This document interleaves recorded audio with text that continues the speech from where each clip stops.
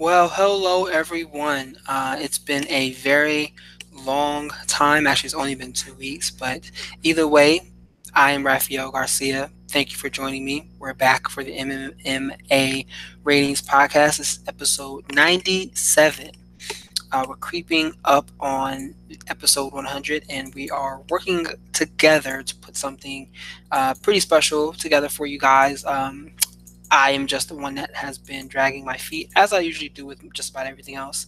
But hopefully, we will have something special for you all in the next couple of weeks. But anyway, thank you for joining me today. Thank you for taking some time out of your busy Thursday evening, doing whatever it is that you're doing, to listen to the commentary that I will have about the world of mixed martial arts. I can barely talk today. Schwam, my partner in crime, should be joining me later on. I hit him up earlier today, so hopefully he hops into the show later. But either way, thank you for your time. Thank you for listening to our content. Please like and share what we're talking about here today. You can click the subscribe button if you're listening to us on YouTube and share this across your social media channels. I appreciate you doing so. I'm also going to tweet out the live link right now.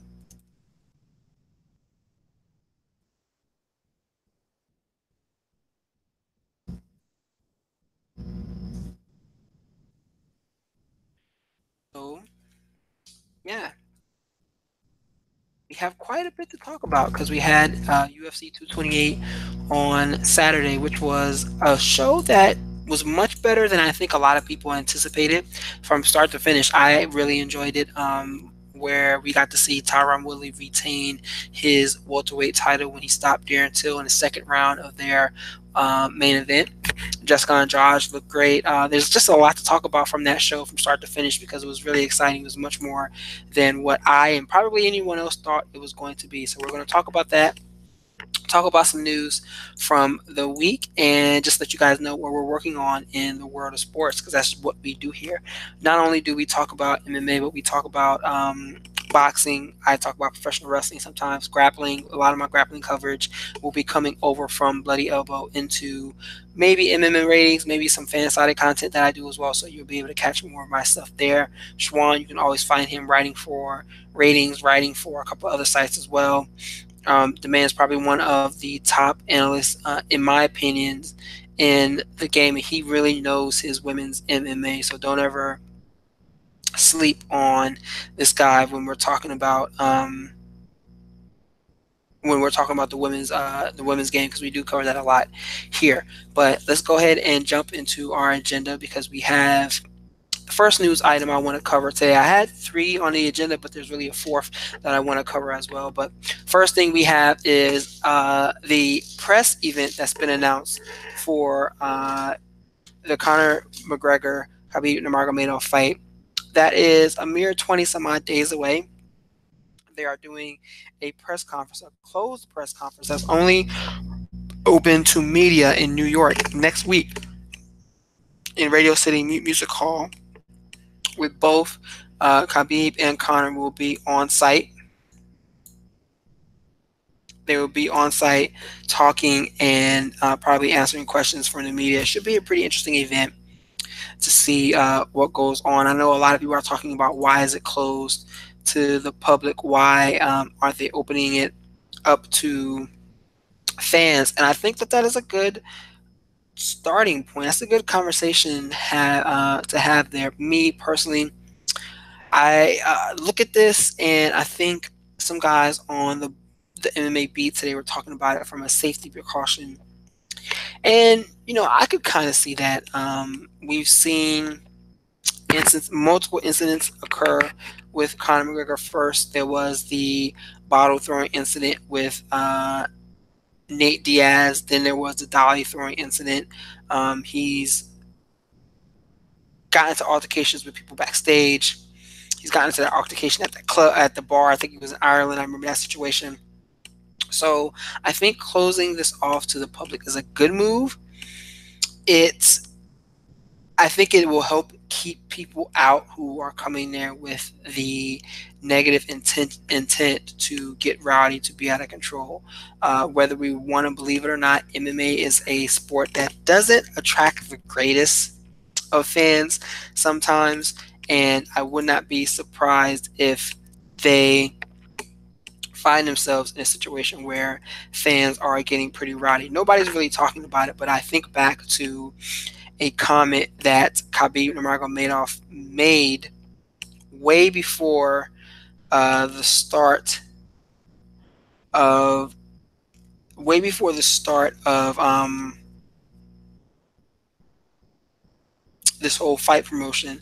I remember, I think it was after Khabib beat Michael Johnson, and he was in the cage being asked questions. I think he said something along the lines of, "There's 10,000 Irish and 50,000 people from his country, so if they want a war, bring it." Um,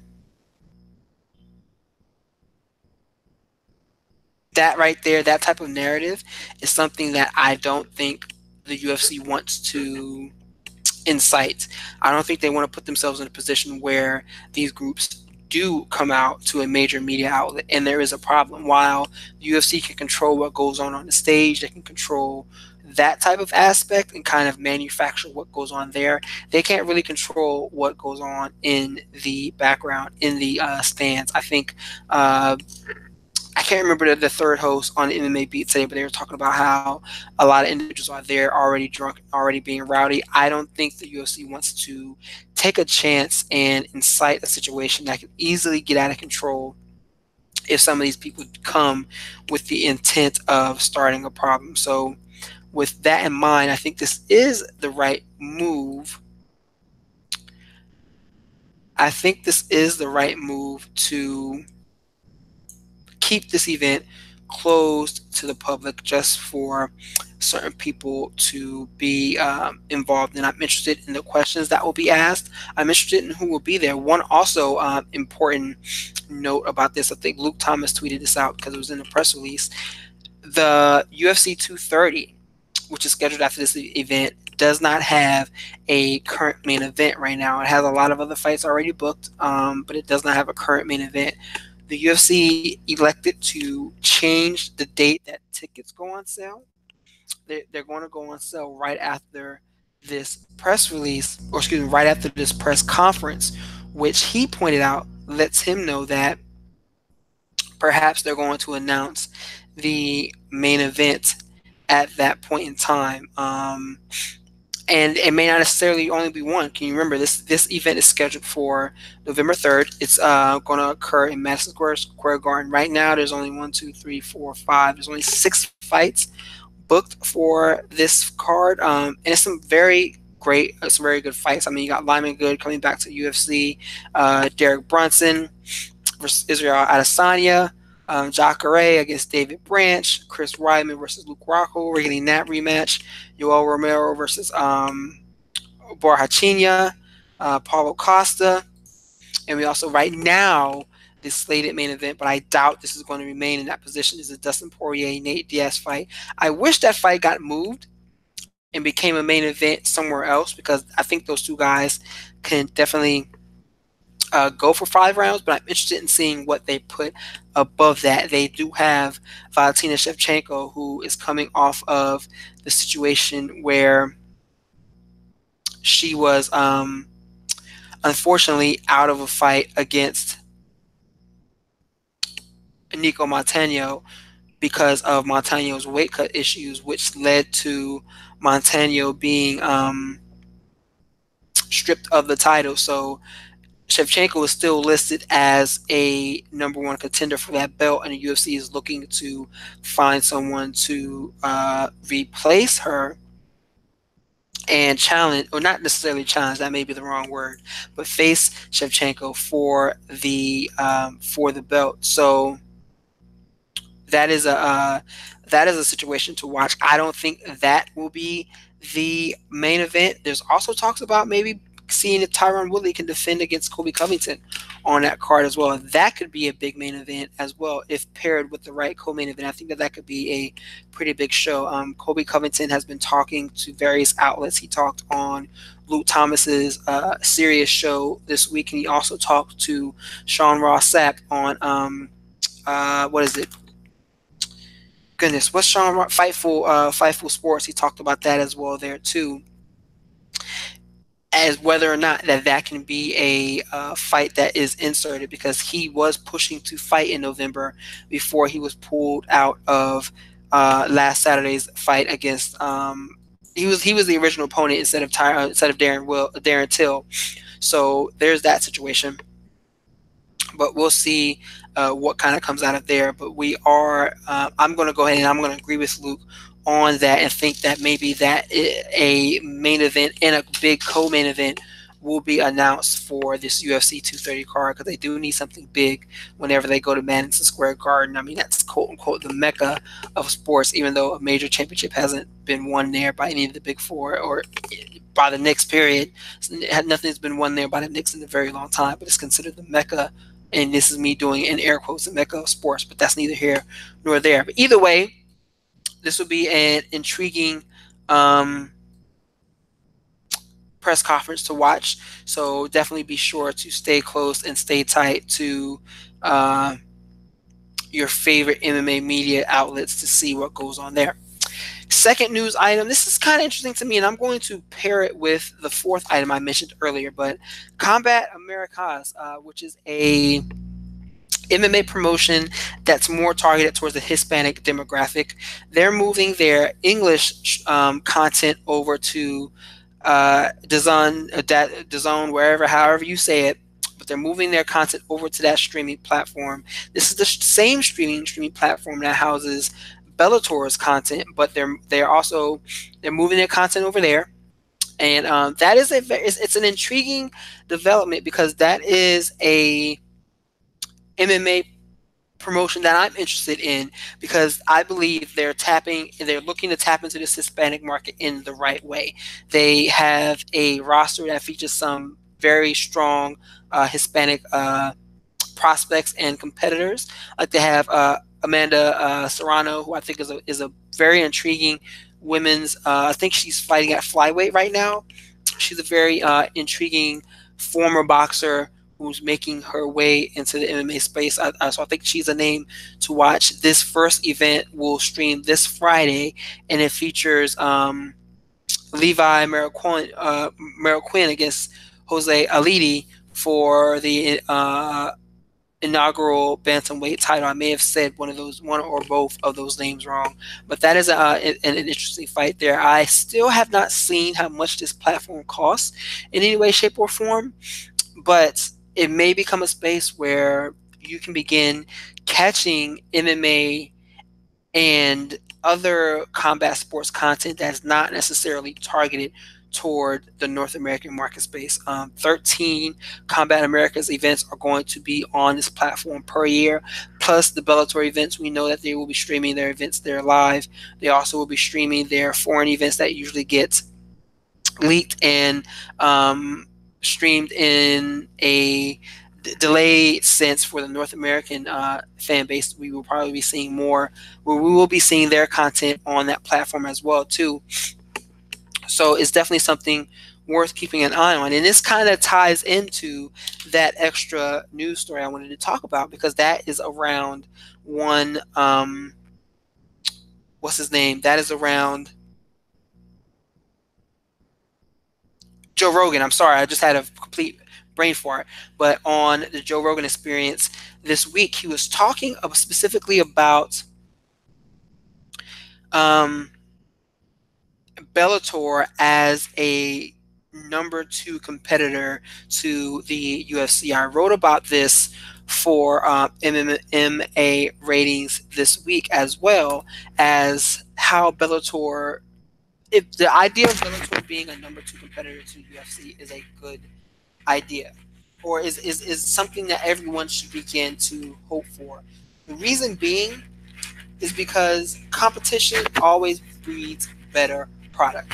I mean, think about it. In its basic sense, competition is what brings the men and women into the octagon to see who's the best competitor that night in that fight. So these individuals are working hard to be the best that they can be to win, and everything from an opening card fight all the way up to a title. That is based around competition, but also in the business world, competition is a positive thing as well. I talked about the Monday Night Wars from years ago between pro wrestling promotions, the WWE and the WCW, where both organizations were working tirelessly to one up each other. WWE went from being the platform that owned the Monday night space for years, and then finding themselves in a position where they were losing out to WCW because they were putting together better content on a weekly basis and putting together content that featured the names that people wanted to see. I mean, there was a point in time where I think WWE lost the ratings war for like a year and a half to WCW before, and then the situation occurred where Mick Foley, Mankind, won the WWE Championship, and Tony Schiavone made I guess at the time, what was considered a funny quip in leaking that news bit during the WCW show, which was which was aired live earlier than the taped Raw show, but they found that a lot of people switched over from the live show to see Mankind win the title, and then from there on out, it was just a downward spiral for WCW. But what was important during that time is that WWF was such a WWE. I think it was WWF back then, but WWE now was such a powerhouse in the professional wrestling space that they weren't being pushed to be different and to do better by their viewers. Kind of like the UFC is today, where they have such a lead on the rest of the community, such a big grasp, such a big space out in front of someone else that you have to wonder sometimes, are they putting together the best cards that fans could watch? Usually the answer is no, that there's so much MMA out there that fans are slowly showing a disinterest. UFC 228, excellent card, excellent prelims, but here it is, the prelims had a ridiculously low rating just because there wasn't an interest in this show.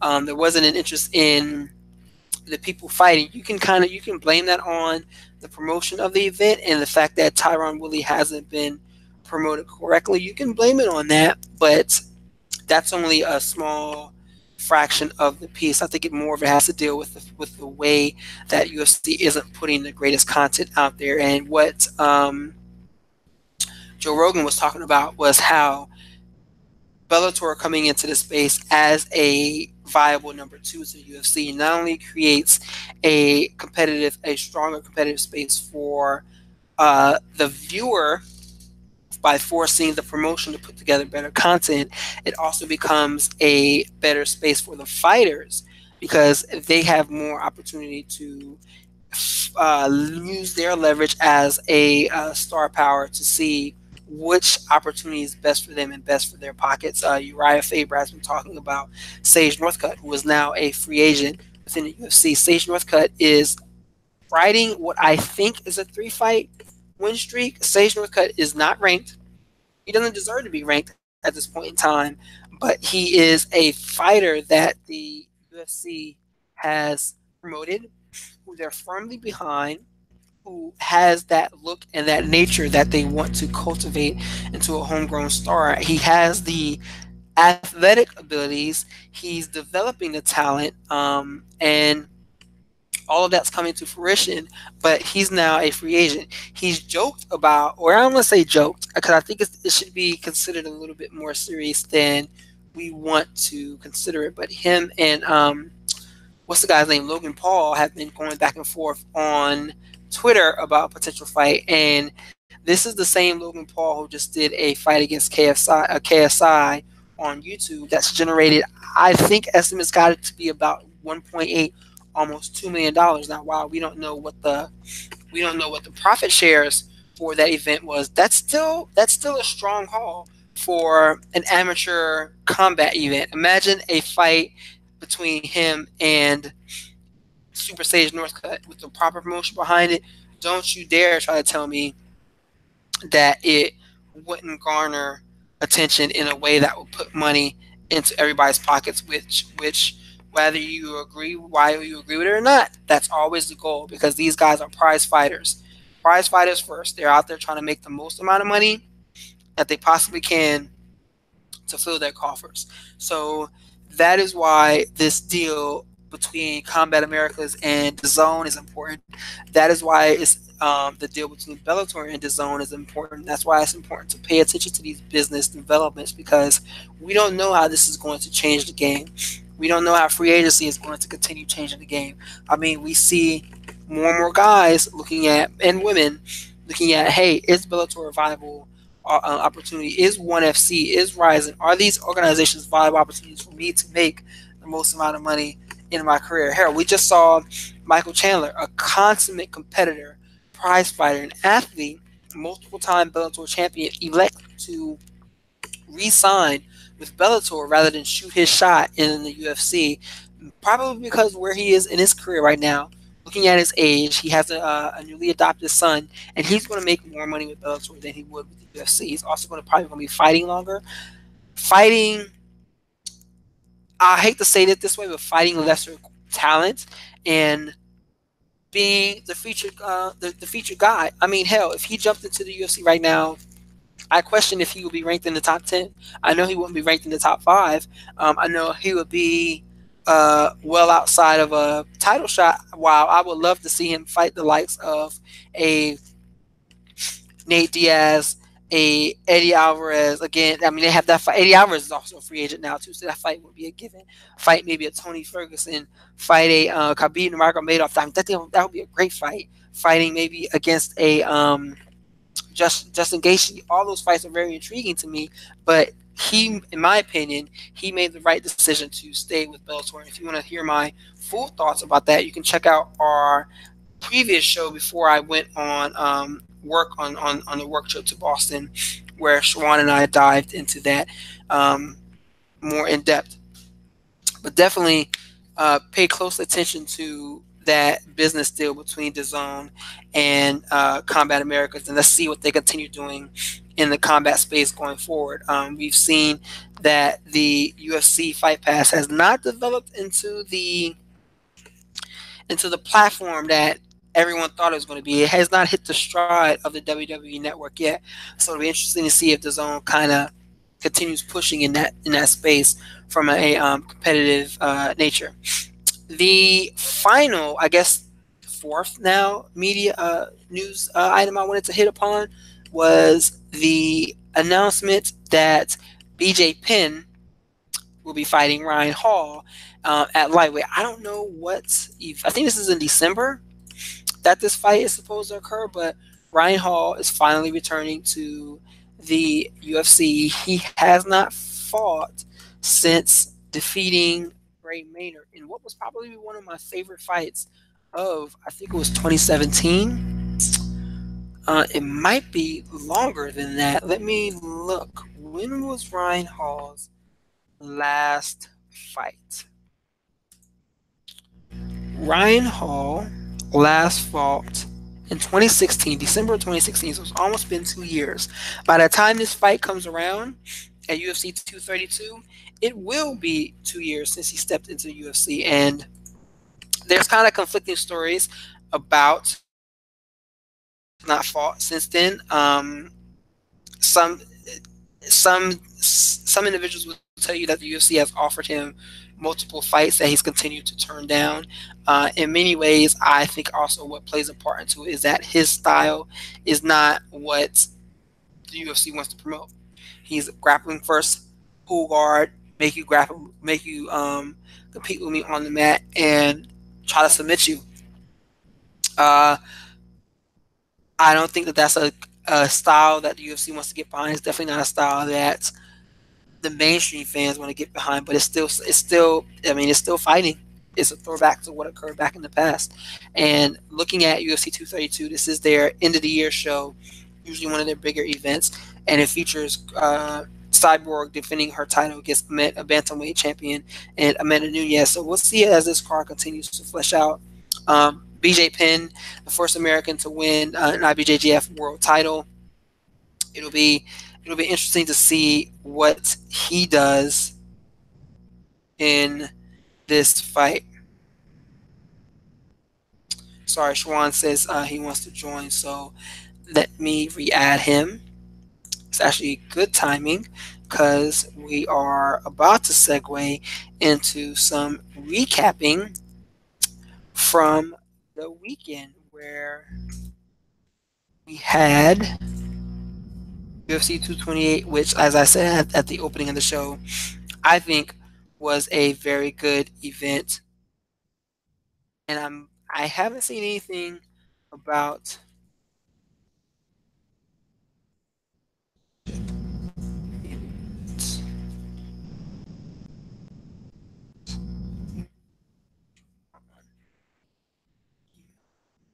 sorry about that, guys. Um, Schwan should be joining us soon, but it'll be interesting to see what the pay-per-view numbers were for UFC 228 because while it was an enjoyable card from start to finish, it may not have had the star power to get everyone viewing. But here he is, the man with the plan, the man with your analysis that you want to hear. Schwan, how you doing there, sir? I'm doing good. Yourself? I cannot hear you. Hello? Let me Hello? check something real quick. Hello? Hello? Hello? Hello? Hello?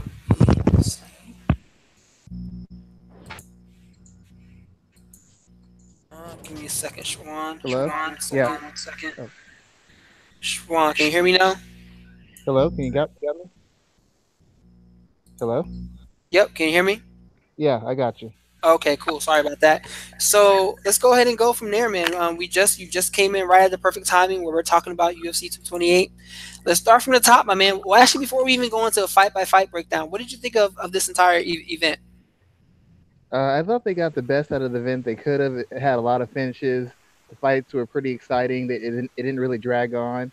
I don't think there were a lot of high hopes for the event as far as like pay-per-view buys or expectations for dynamic finishes, but they got a lot of them, and that's what they kind of needed. I mean, that's definitely Tyron Woodley's reputation benefited from him getting a, a dynamic stoppage. So I think the event was much better than advertised, especially given everything that went wrong. And I think they have to be happy with whatever they get from it. Yeah, man, I think it was I definitely enjoyed the showcase.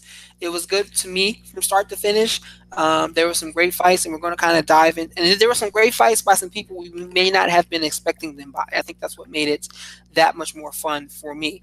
But we're going to dive right into them and start at the main event where Tyron Woodley submitted Darren Till in the second round to retain his 170-pound title and insert himself into the conversation of the greatest of all time at 170 pounds. My vote is still GSP, but I could see Woodley being considered number two of all time.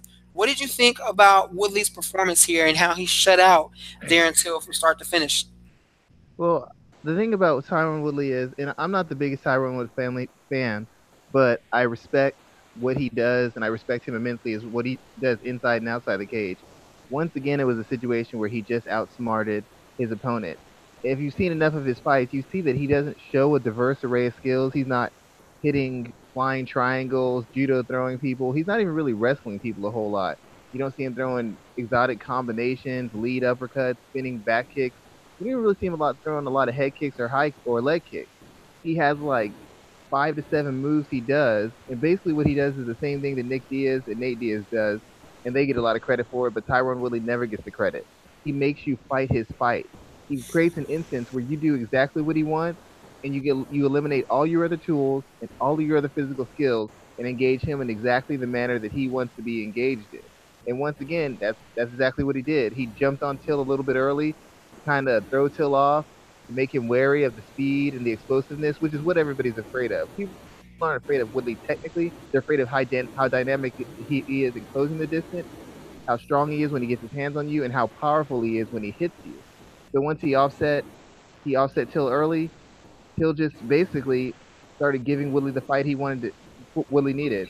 Hill had a length advantage, he had a striking advantage, and he basically didn't take advantage of either one of those. He walked into the shots that Tyron Woodley wanted him to walk into. He fought at the pace Tyron Woodley wanted to fight at, and he got put in the spots that Tyron Woodley wanted to put him in to get the fight over. It was just textbook Tyron Woodley outsmarting a guy, making him fight his fight, and then making him pay for it. So let's talk about Woodley first, and we're going to segue into what this fight does, what this loss does for Till right now. For Woodley's sake, should this fight get him more respect as the champion? He's defended. He right now that Demetrius Johnson has lost his title, he is the longest reigning. He has longest reigning champion in the UFC right now.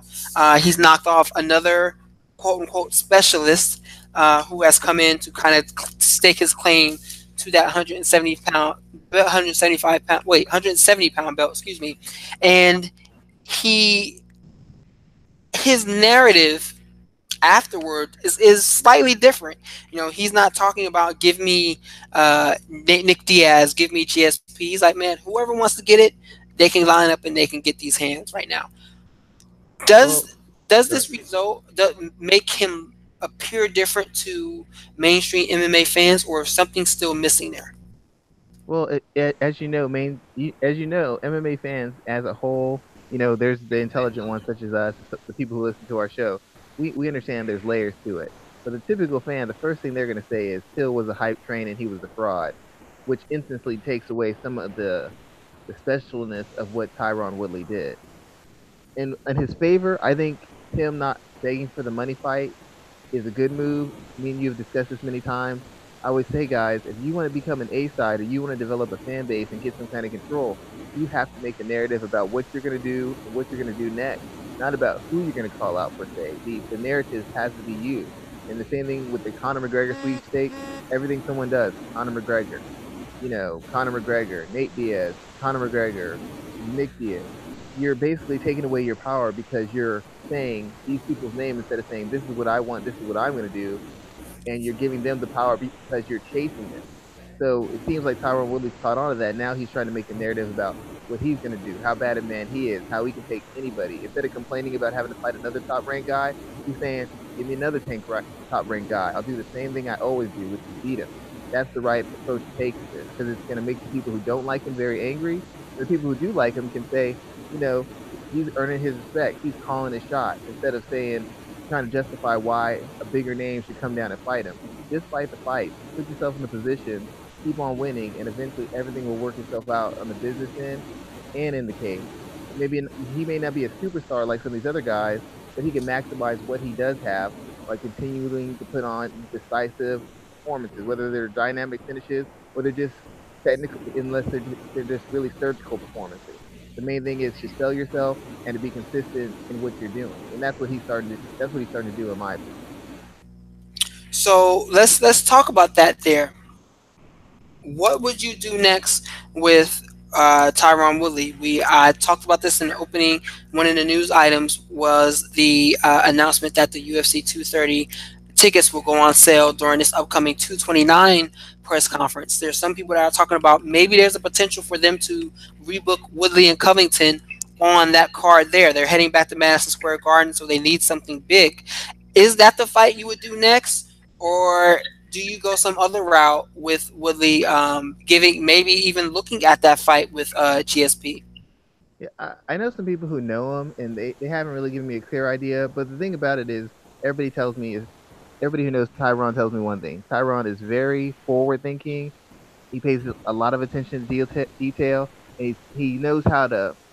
He understands the process of doing business. A lot of guys understand the benefit of doing business. They don't understand the process, and there's a difference. It's like, somebody's a worker and they get a raise, they get that. But they don't understand the process, which is what the managers, the regional managers, the CEOs, that's what they understand. That's what they focus on. Woodley understands he's not in a necessary position to just demand anybody or get the biggest names. So he's available for the biggest names, and what he's gonna have to do is find who can help raise his Q rating a little bit more. Nobody else in the welterweight division has any sort of burn or any sort of attention or struck any sort of chord with the casual mixed martial arts fan except for Colby Covington. Whether he really deserves it or not, whether he's really beating a lot of top guys or not, the fact of the matter is the only fight that would make sense out of a GSP fight or maybe a Nick Diaz fight if Nick Diaz came back for some reason. The only one that would make him money, the only one that would actually justify a high profile push and a countdown and all these other shows that create the interest would be Colby Covington. He's the guy who's laid the groundwork and set up a grudge match and won the interim title. He's completed all the steps to make the fight financially viable and legitimately viable because he's done what's been required of him to put himself in a position to be the challenger. So you would go with that Colby Covington fight. That's actually the decision I would make too. I think that with UFC, I mean, you're right. You know, there really isn't anyone else there. With UFC 230, I mean, there's only 5 or 6 fights that's been announced for that card. It's November 3rd in Madison Square Garden. They need 2 big fights on 2, maybe even 3. I mean, in the first time they went there, they had 3 title fights. This one, I think they could pull off a Woodley Covington main event and have Valentina Shevchenko fight for the flyweight title. I doubt they get Joanna to take that fight on a short notice. I hope not. Throw all their legitimacy out the window. That doesn't even make any sense. I mean, that's worse than Valentina fighting for the title. That's how bad that is. Legitimacy has already gone out the window when it comes to that women's flyweight division. I've been talking about this for the last few weeks, especially since Montano has been stripped of the title. We're going to come back to that, but maybe they get her and Sijara Eubanks to fight. There, I don't think Eubanks has a fight booked. I'll be interested to see what her weight is like. Oh, no. Eubanks has one. Eubanks has one booked. She's supposed to be fighting Jessica Eye in theory, unless they switch it up. I mean, maybe they could switch it up, or they could even throw Jessica Eye there. So it'd be intriguing to see what they do with that group. They already have a opponent for Shevchenko already in mind. I wouldn't be surprised if it is Shevchenko, if it is Jessica Eye or Eubanks. I definitely wouldn't be even more surprised if they picked Eye over Eubanks. But that's neither here nor there. But those Rafael, real quick, Rafael. I just want to make one point. The thing about Covington, and this is what people don't understand, because everybody gets hung up on the initial name and all that kind of stuff and the rankings. I'm aware of legitimacy, but I'm a WWE fan. I understand business as well. You understand the business of the combat sports of selling that sporting aspect of it. You can't just sell the legitimacy. You have to sell the entertainment. You have to sell the angles. That's how the NFL pushes fights. Oh, we got Cam, Superman. We got Dak leading the Cowboy. There has to be an angle. The thing with Colby Covington isn't that he's such a big name. It's not that he's made such an impact. He's made some, but he hasn't made such an impact.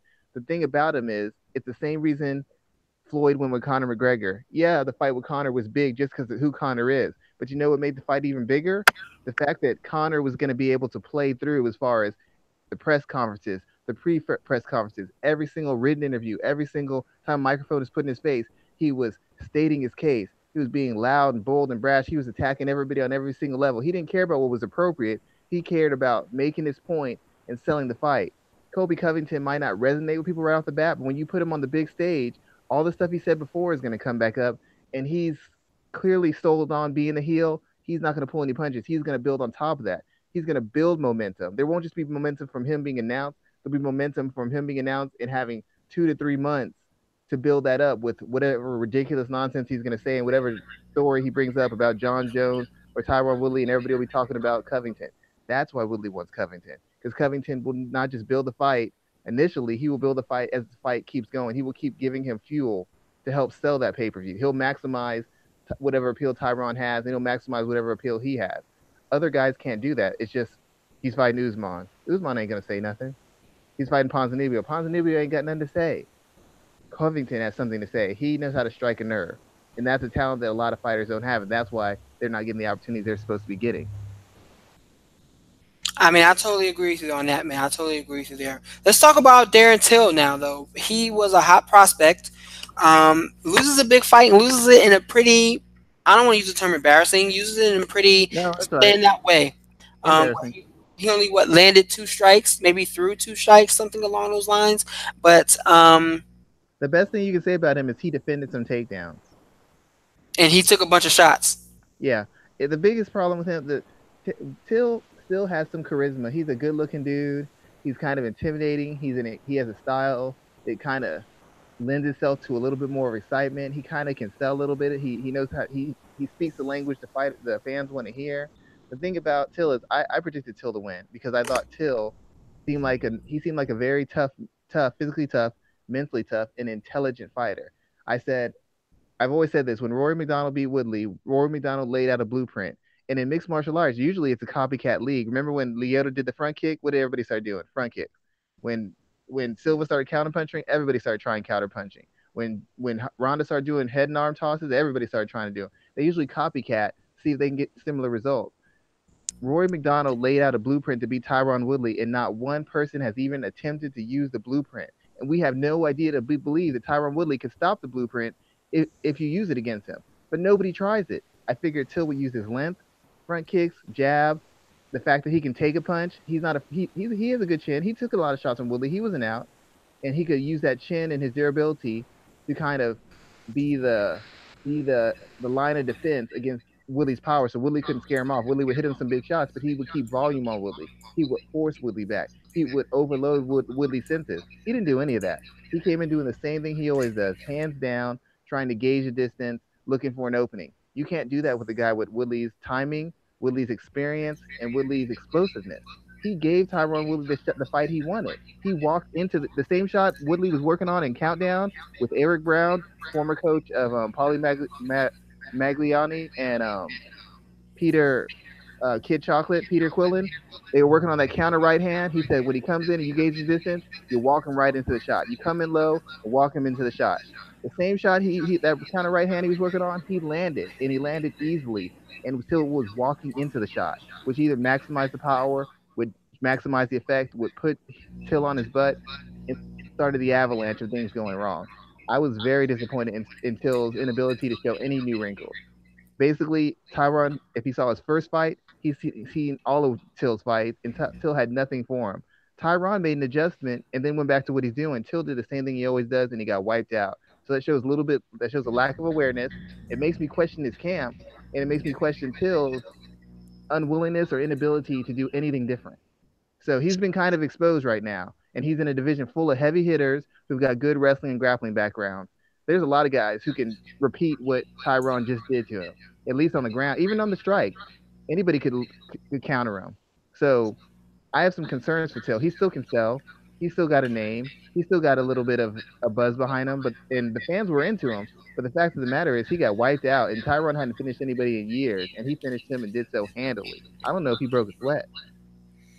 I mean, yeah, he definitely did it handily there. Before the fight, Till was talking about moving up to middleweight. If you're in his camp still, do you continue that narrative? Do you try to talk him into moving up to 185? It could be possible. It might be like the James Vick thing. James Vick is fighting at lightweight, but he's a huge lightweight, and he's cutting a lot of weight. And everybody knows, I mean, it's part of getting concussions. When you're dehydrated, it's easier to get concussions because there's less fluid around your brain. If Till's making such a huge cut, sometimes the fight to him might just be making the weight. Like, oh, I made the weight, I'm fine. Maybe he's unable to do certain things, or maybe he's unwilling to take certain approaches because he doesn't know if his body can hold up. Maybe that's why he fights with such low volume, because he figures I'm going to have to use my size and durability to make up for the fact that I can't throw any volume. I can't really put combinations together. I can't really work a consistent jab. It might be something worth exploring because he's still a good striker. He's still young. And if it didn't work out, he's still young enough where he could drop back down and try welterweight again. Give it a test run and see how it is. Maybe it would make his durability more. Maybe his activity would go up. At this point, he's already gotten to the peak as a welterweight. He's already got a title shot. So now he'd have to work his way back up. So if this isn't his best weight, he might want to look at some other options right now while he can. You don't want to wait 2 or 3 losses later and then move up. Right now you just lost to one of the better fighters, pound for pound guys right now. You don't be losing to the 5th ranked, 7th ranked, 10th ranked, 14th ranked welterweight. It's very possible that he could lose to all those guys moving forward. Yeah, it is very possible that he could lose. And middleweight is very thin. Middleweight is very thin. I mean, I know it's looking a little better right now, but if you really think about it, middleweight doesn't have a whole lot of guys who are just so dominant and can really expose him right now. It might be something he needs to look into, but he's really got to look at his game a little bit more because that size and strength difference, he won't have that advantage anymore. And based on his defensive wrestling and his defensive grappling and his lack of defense on the feet, there's a likelihood that a lesser striker and a lesser experienced guy could imitate what Tyron Woodley did. Yo Romero could, Paulo Costa, maybe Ryan Hall might get him. You know what I'm saying? Like there's a path to beat him now. Very true there. Very, very interesting breakdowns there. Let's move on because I don't want to focus just on the main event because so much happened at UFC 228. Let's talk about that co-main event where Jessica Andrade starched Carolina Kowalski so much in a way that I've almost felt bad. And we're going to talk about Carolina in a second. But, man, Andrade, it's just funny because heading into this fight, Tatiana Suarez looked like she may have found a way to push her name into the title picture. She would have been the big name to watch at strawweight coming out of UFC 228. But Andrade needed a few minutes to go in there and lay Carolina out cold. What do you make about this co-main event there, Swan? Well, I wasn't shocked at all. I picked Andrade. I think a lot of people did. The problem, it was kind of Andrade and Suarez. Their fights actually mirrored one another.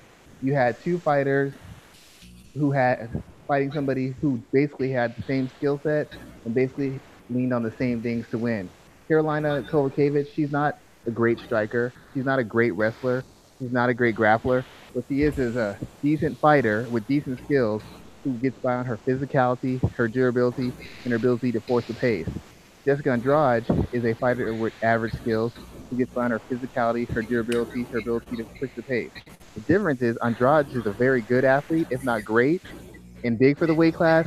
Kovacevic is not. Kovacevic does not hit like Andrade. So basically, you just have Andrade charging forward, Kovacevic charging him forward, them exchanging. Kovacevic isn't good defensively because she gets by on her chin. You walk into a clinch, she chops you up. She exchanges with you, she pushes you back, she scares you off with her volume. When have you ever seen Jessica Andrade been scared off by anything? It doesn't happen.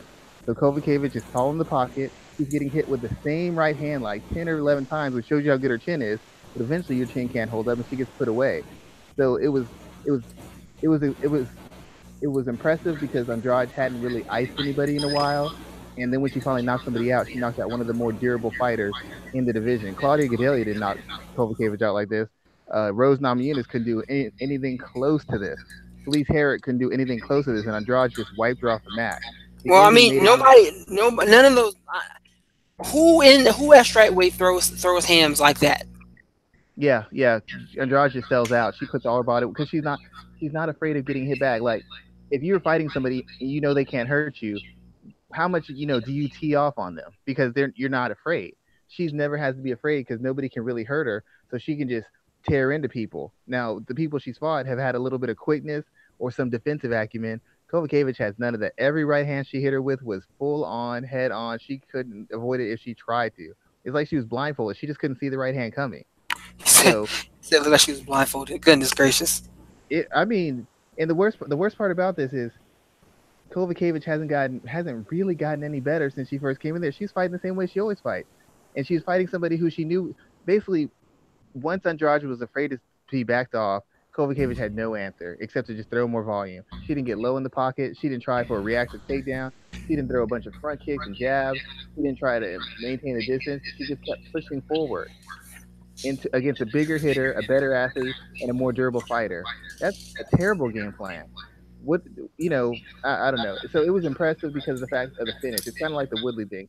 The finish was more impressive than the opponent or the matchup. But the matchup, all things favored Andrade. The only difference is Kovacevic can move around a little bit. But the fact is when she attacks or defends really under pressure, it's in straight line. So that plays to Andrade's strength. So basically she just got beat by a more athletic version of herself in a certain sense. What I find so interesting about this is I've always wondered why everyone has Carolina ranked so highly. I feel like we talked about this leading into the event, but for Andrade, man, she's dangerous at this weight class. I think she should be the #1 contender for that title. No hands down. Her and Rose should be booked to fight that should be Rose's next defense. No questions asked there. Do you see her becoming champion? This is a woman who fought at 135, cut down the straw weight. Excuse me, cut down the straw weight at 115, and is now fighting at 125. Never has she missed weight. Do you think Andrade is a champion in the UFC today? I think Andrade. I could see her have avenues to beat Rose. She's physical. Rose won't be able to scare her off. If she gets her hands on Rose, she is going to throw her around left and right. She's just so much stronger. And clearly, if she hits Rose a couple times, we've seen that she can do huge damage. I mean, she beat the hell out of Angela Hill. She beat Angela Hill, and Angela Hill hasn't been the same since. She's knocked around What's I'm JoJo. talking about, my girl? Yeah, she's a great fighter, but after about 4 minutes, Angela Hill first she came in throwing heat. All of a sudden, then she started looking to survive. There's nothing wrong with that, but she wasn't trying to throw as hard as she could. She was trying like throwing hard to get her away from you, not throwing away trying to knock her out anymore. But the thing about Rose that helped is Rose is long. Rose has a lot of length with her kicks, the head kicks, the body kicks, the spinning kicks, the side kicks, the front kicks, and Rose has defensive footwork. I don't know if Rose has the conditioning or she has the poise to completely duplicate what Joanna Jędrzejczyk did, but she could. She's just as mobile. She's long. She's a better boxer. She's got quicker hands, a little bit harder hitting hands. So there's a possibility that she could outbox Andrade for 5 rounds. I mean, she'd get caught here and there. The question is, could she take it? Would she crack underneath the pressure?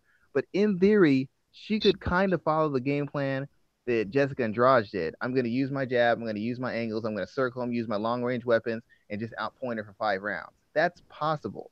The thing is, we know Andrade seems to be able to take a little bit better shot, and Andrade can work herself out of bad spots. And we've seen Rose a couple times kind of fold up when somebody really got physical with her. Esparza, it wasn't really a technical hold. Esparza just kind of bullied her and overwhelmed her. And against Kovacevic got her hands on her and overwhelmed her. So we haven't seen, and even when she fought Joanna, when Joanna got the clinch, Joanna was putting some heat on her. And Joanna's not a big hitter. Neither is Kovacevic. Neither is Esparza. Andrade will change your life with her physicality, and that's where the thing would be. Rose could fight a perfect fight, and then boom, the boom gets lowered, and that's it for her. I still would favor Rose just because I believe there's transitional submission attempts, and I don't think very highly of Andrade's skill, but I think highly of him as far as Andrade's her athletic ability and the fact that she has an identity as a fighter and she does not stray from it. She knows what she's good at. She finds different ways to get to her strengths, and she never gets away from her strengths, which is what ruins a lot of fighters. They have a clear skill set advantage, and they fight away from it to prove a point or be exciting. And Andrade has never gotten away from what works for her. She's a very smart fighter in that instance. But given the gap in skills and the fact that Rose can box a little bit and can move a little bit, I don't see a wipeout that everybody else keeps telling me it's going to be. Andrade's footwork is still terrible. Her striking is still not clean. She still lunges. She's still there to be hit. Her pivots and angles are just terrible, and she applies a lot of pressure. So she's walking into shots full power. So if you've got some discipline and some poise, and you can really ramp up your defense and keep busy with those long-range weapons, I still think you could outpoint her. But you have to be able to stay off the back foot. You have to be able to stay off the cage, and you have to be able to not give her a moment's rest and really overload her with volume and different strikes, a variety of strikes. Some good analysis there. So some great analysis. Let's look at what some other stuff that occurred on Saturday, because we have quite a few other fights to talk about. Zabit Magomed Sharapov. I can't even. Let's call him Zabit. I used to be able to pronounce his last name. Today is just not working. Zabit picked up a big win over Brandon Davis, submitting him with the Sulov stretch, which is his wasn't so much the knee bar from the backpack position. It was more, I want to call it more side pressure, more heel hook than knee bar, if you look at the way that they fell. But he got the submission. Joe Rogan said it was the exact same move. It wasn't. If you look at their position, if you just look at the position between the two. I think it was Kenny Robertson who did it first in the UFC. Him and Aljamain Sterling, their positions were more the same than Zabit's was. It looked like it. I mean, even from the view I was watching, it looked like it was close. But either way, I want to talk about. That's why we have Rafael there. Everybody else is co-signing Joe Rogan. Raphael saw it differently, and he had the courage to say it. Everybody else like, no, it's the same move. Nope, you saw it differently. You called it differently. That's Yeah, it was that's a little what different. It was that's definitely what happened a yesterday. little different there. But something I want to talk about with is Zabit. This was his third, I think, third or fourth win in the UFC.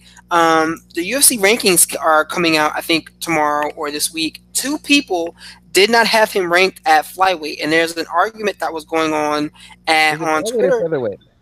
or featherweight, excuse me. Two people did not have him ranked at featherweight, and there's an argument going on Twitter right now. It's because the combined record of his opponents are 3-6. So, I Schwan, I, I agree do with you him. rank him in the top 15 at 145 pounds? I can rank him in the top 15 based off his skill set, his physical tools, and what he's shown as far as poise and professionalism and in cage intelligence.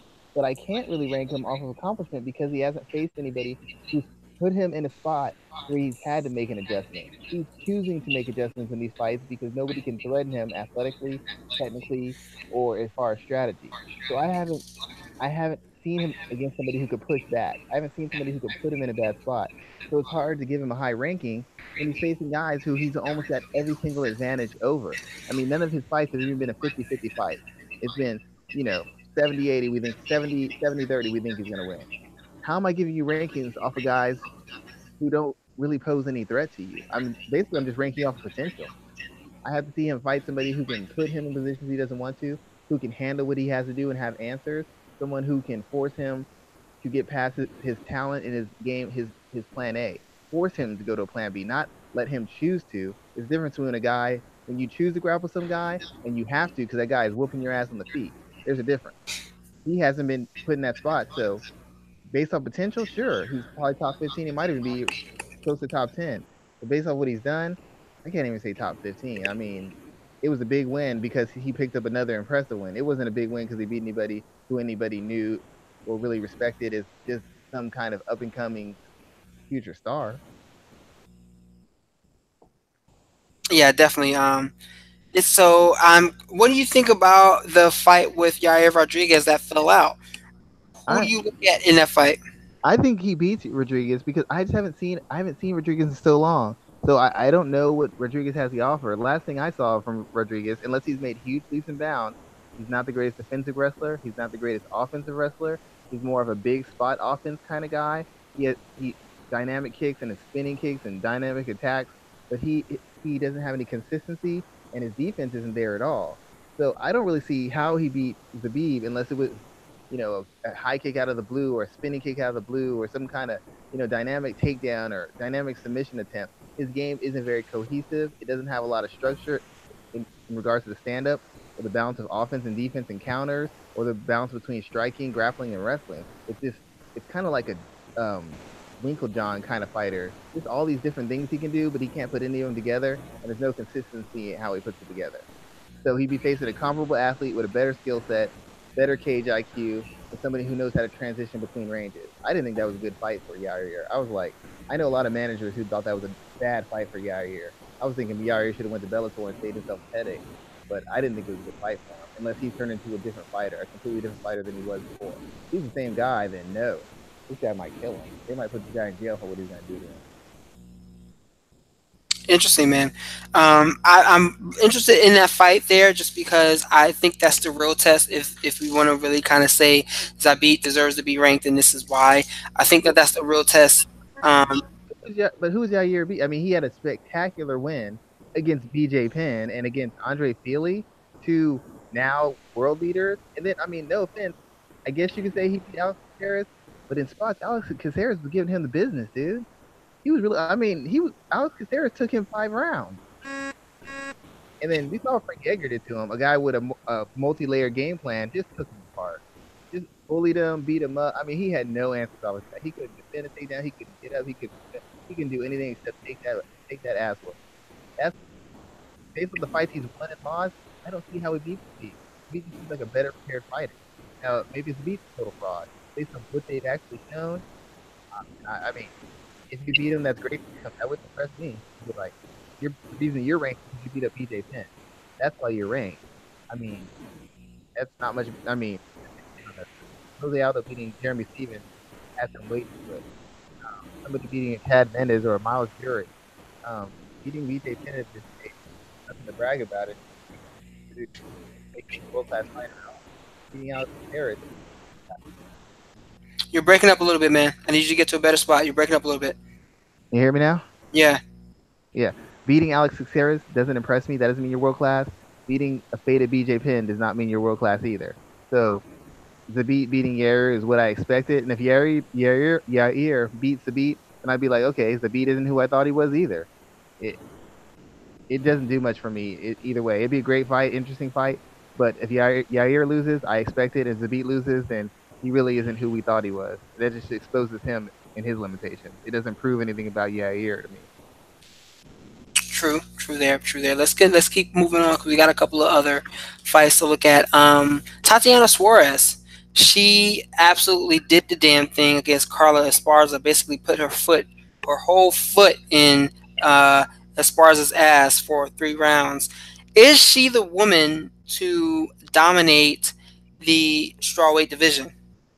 If she gets more seasoning, the simple fact of the matter is Suarez, she's got the same problem a lot of dynamic wrestlers have or whatever. It's almost the same problem Ronda Rousey has. This fight was basically Ronda Rousey versus Miesha Tate. If you really look at it, it was different stylistically, but if you look at the advantages and the skill sets and kind of how the fight went, it was essentially Miesha Tate versus Ronda Rousey. But Suarez has the same problem a lot of people have. There's no connectivity between her game. She can't transition from striking into wrestling attempts, into grappling. Her transitions between wrestling and grappling, great. Her transitions between striking and wrestling, not good at all. Her footwork isn't great in getting her in the position she wants to. When she shoots, she lunges because she has no idea how to work her way in behind a jab or a front kick. Defensively, she's there to be caught. She is there to be caught. Luckily, she was facing a fighter who didn't have the athletic skills, the technical skills, or the strategical awareness to do anything except give her the fight she wants by backing straight into the fence. Suarez has such a huge advantage physically. He has such a huge advantage as a wrestler. She's going to be able to cover those mistakes against fighters who can't make her pay. But against fighters who have some pop in their hands, fighters who aren't afraid to go to the ground, fighters with a little bit more seasoning on the feet, she'll give you spots where you can get her. The first takedown she got on Esparza, she reached for it. She reached and had her head down. Esparza could have caught her with a counter uppercut, could have check hooked her, spun off the cage. Carla Esparza isn't that kind of fighter. That's why she could do that. And she doesn't have the athleticism, and she doesn't have the power. Claudia Gadelha could have got her in a couple spots. Now, most likely she wears out Claudia Gadelha if it gets that far, but we still don't know how Suarez takes a shot. We don't know how she recovers from a shot. We don't know how it is when she's the nail instead of the hammer. We've never seen it. So there's some questions. What advantage she has is she's very long, she's young, she is a legitimately world-class wrestler, and she's got such huge physical advantages that she can force the fight in the places she wants to, and once she gets it there, most girls don't have the athleticism or the defensive skills to counter her at all. But I think there's some holes that can be exploited. The question is, if you commit to exploiting them, can you handle the cover price for making that attempt? You throw that counter hook, if she gets under you and gets her hands on you, you know you're going flying. You throw that kick, and you don't take her legs out from underneath her on it, she's going to grab your leg, run the pipe, get you down, and then it's problems. But it was a very impressive showing. She did what they wanted Cynthia Calvillo to do. She fought the former world champion. She won in dominating fashion, and she stamped her ticket as an elite fighter. And now they can get behind her to try and get that Hispanic fan base again. That's the goal behind this. This was a showcase fight made to make her into a bigger star by beating the former champion. This is an old boxing technique they use. And unlike Calvillo, she didn't crack underneath the pressure. She finished the job. Yeah, man, she definitely looked good from start to finish there. Wait, I have a question. As a grappler, were you a grappler and a former wrestler yourself? Were you impressed by the fact that Esparza was able to have moments like she reversed or was able to kind of get those hip bumps and get a little bit of space? I mean, she wasn't quick enough to really do anything with it, but she was able to create the space against a girl who was worlds, light years better than her on the ground. Say the question again. Was I impressed? Yeah, like how she got the little hip bump, was almost able to reverse her again. One time she actually did. She defended some takedowns. She had a couple moments. Did that impress you as far? Was she better than you thought defensively? Are you talking about Carla? Yes. This is what I'll say about Carla, and I'll say this. I felt bad because she's been on the tail end of two of the worst beatings we've seen in the UFC in the last few years, and they're two totally different beatings. She took the one on her feet by Joanna when she lost the strawweight title, and then she took this one by being taken down and not being able to get up and getting pounded out for 3 rounds, getting stopped in the third. She's legit taken two of the worst beatings we've seen in the UFC in quite a while. Yeah. I do have to say, we have friend of the show, Ryan Wagner, was talking about, he's an analyst that one day I'd like to have on. He did highlight the fact that as hyped up as people are about what she did at Esparza has, one, never been a great defensive grappler, and two, has never been a great offensive grappler. He was mentioning that Joanna, even though she's a striker, is actually a better defensive wrestler than Carla, partly because of her footwork, partly because of her work in the clinch and how she defends. And Claudia Gadelha also was a better defensive grappler and actually would pose more of a threat as an offensive wrestler as well. So he made an argument that those two could cause Suarez some problems, because if Suarez could get her takedown stuff by Esparza or could be out positioned to reverse, it'd be ridiculous to think that maybe someone like a Dern or a Gadelha or a Jen Jadrick couldn't have similar spots of success and maybe build on it a little bit. Yeah, it'll be interesting to see what kind of what goes on in the future there. But let's kind of continue the narrative there, because I think that her and Andrade, they're going to fight at some point in time. They will fight at some point in time, and that's a fight that I'm kind of interested in. Of course, I'm interested in Rose fighting either one of them, but I think that fight kind of interests me right this moment because we just got to see them both. Is she going to be able to fight again? Because last time I heard, she doesn't want to be around lots of people. Press conferences, fights, big crowds. I mean, Rose has always been a mental health advocate because we know that she's had her issues, but she is a strong woman who continuously overcomes, and she'll be back in there. She'll be back in there. I mean, especially as you know about the case Kaseya placed against McGregor. I mean, if this is, and I'm not saying anybody's lying, I'm not saying that at all, but if it's really that kind of level of damage, do you go to defend the title when you know you're not 100% right? You're going to be in an environment that's going to make you uncomfortable? Because you can't perform when you're not comfortable. If you're mentally kind of shook, how do you perform against a dangerous opponent? How do you do that? Yeah, you're right. How do you do that? What else stood out for you from this event? We had multiple good fights that went down on Saturday. What else kind of caught your eye? Of course, the Sterling fight caught my eye. Just because Aljamain, he's very smart. He gets it. He understands how to sell himself. He's playing an angle, and he's putting himself in a position where he's asking for big fights, and he's trying to break through and get to the next level of his stage. He realized the UFC's been kind of using him to test guys out and to see where guys are at, and now he's trying to get the bigger fights that are going to establish him as a superstar. So I liked how he handled his win. I liked how he handled the build-up to it. I liked the angle he's going in. I still have some concerns about his boxing and his actual consistency in his wrestling, but I was really impressed by Aljamain Sterling before, in the cage, and outside of the cage after he won. Yeah, I'm very impressed with what we saw from Sterling as well too. That was a big that was a big fight there, and he needed that win, and I'm glad that he got that win there. Did anything else? No, not really. Those are the biggest points. So okay, so let's keep moving on because we have UFC Fight Night 136. There isn't a lot to talk about here. Mark Hunt, Alexei Oleinik in the main event. As always, let's kind of focus on that because it is the main event of the fight. What do you see there with this heavyweight contest? It's just a matter of whether Oleinik can get the fight to where he wants it without taking any damage. Oleinik's not very durable. He's not very physical. He's not a dynamic wrestler type. He's a very slick and tricky grappler, but he has to get there. He has to get you there, and he has to get you in there in the right circumstances. Hunt's kind of hard to take down at this stage. He hits very hard on the counter, and he's still a guy who seems to have his durability and his willingness to take punishment. I'd probably have to favor Hunt. It's not a really important fight to me just because Oleinik's kind of been exposed for what he is, and Mark Hunt clearly is not the fighter he used to be. He's still dangerous, but he's no longer considered – he was never really considered elite technically, and he's no closer to that. And his chin's starting to fail him, and his conditioning started to fail him. So whoever wins this, it isn't really the only reason they still be considered elite is once again they're in the heavyweight division. It's not a really fancy fight. It's not a really sexy fight. It's a fight for the purpose of having a fight, and that's the best thing you say to sell the fight, and the best thing you say about the fight. Yeah, I mean, I'm not too excited. I probably missed this. Well, I will be missing this fight because I'm going to watch Canelo Triple G 2, which I think is going to be an excellent boxing match. I'm looking forward to that instead. Actually, you know what? F UFC Fight Night 136. Talk to me about that right there, Schwan. Canelo Triple G 2. What do you see going down? The biggest thing about this is gonna be about adjustment. Canelo in the first fight, he was outboxing Triple G. The thing is, he didn't throw enough volume. He focused a lot on getting away, controlling the range, flipping punches, and not necessarily always firing the counter because historically Canelo has tended to slow in fights.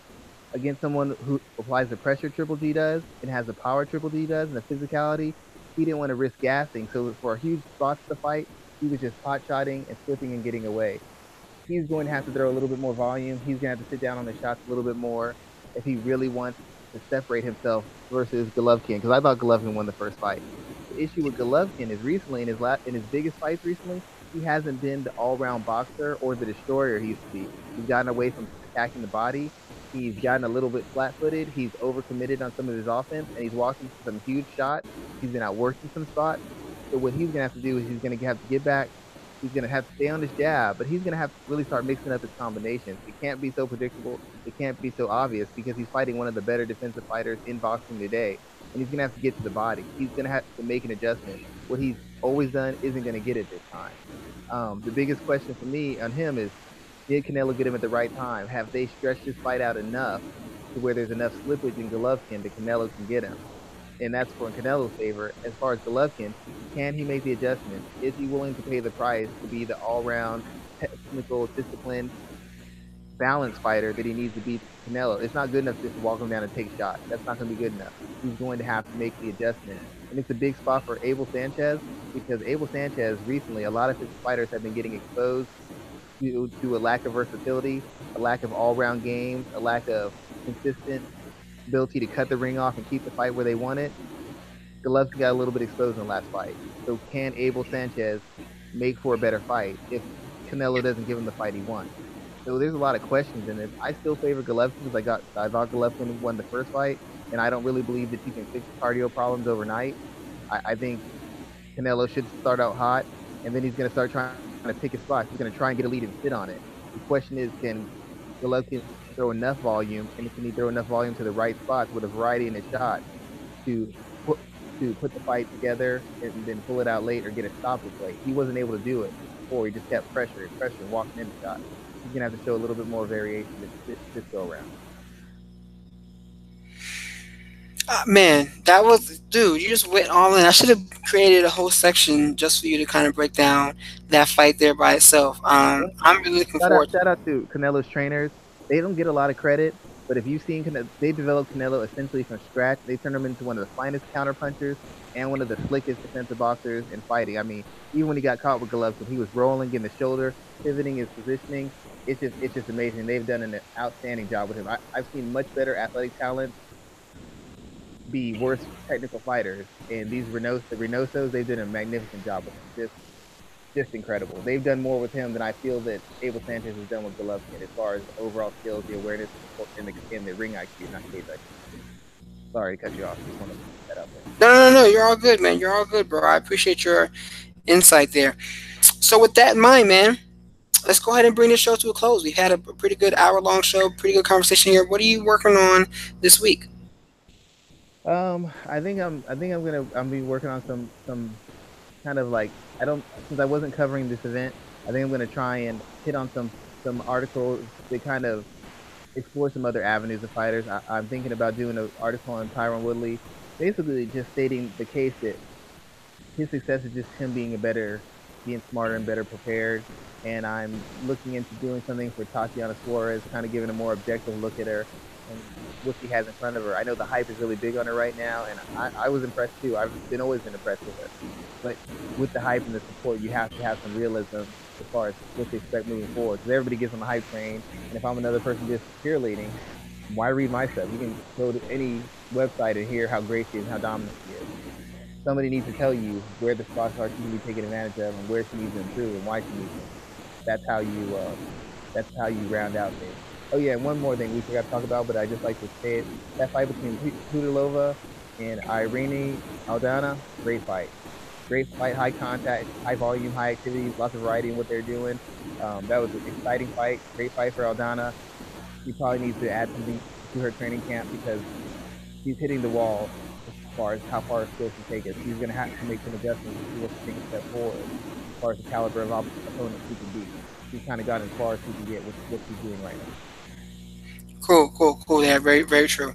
So, yeah, man, I'm gonna go ahead and close it out. I'm covering the Nogi Pans this weekend. A couple of other events going on in the grappling space, football as well, professional wrestling. So just be sure to stick to my Twitter feed at R Garcia Sports to catch all of my content. Schwan, let them know where they can find you on Twitter. You can find me at Black Jordan Breen on Twitter. If you want to discuss WMMA or any MMA or boxing, occasionally basketball, I break that down too. Just hit me up. We can have that discussion. Like I said, anytime you approach me with it, I will sit there and talk to you as long as you want, from any angle you want, about whatever fighter you want, and give you a perspective of somebody who's actually works with people in these camps and has some insight as far as what goes on behind the scenes. So once again, just look for me at Black Jordan Bean on Twitter. And where can you find our podcast? You got us on YouTube, SoundCloud, iTunes, and FM radio, if I recall correctly. FM radio on the internet. So those are probably the four major places you can find us on. And once again, thank you for supporting the show. All you guys, our numbers have been slowly creeping up, and we appreciate y'all showing us that support and that attention. Fantastic, man. And with that in mind, let's go ahead and close out. And everyone, have a great day. We will be back next week with episode 98 of the MMA Ratings Podcast. But until then, guys, have a great night. All right. Good night, guys.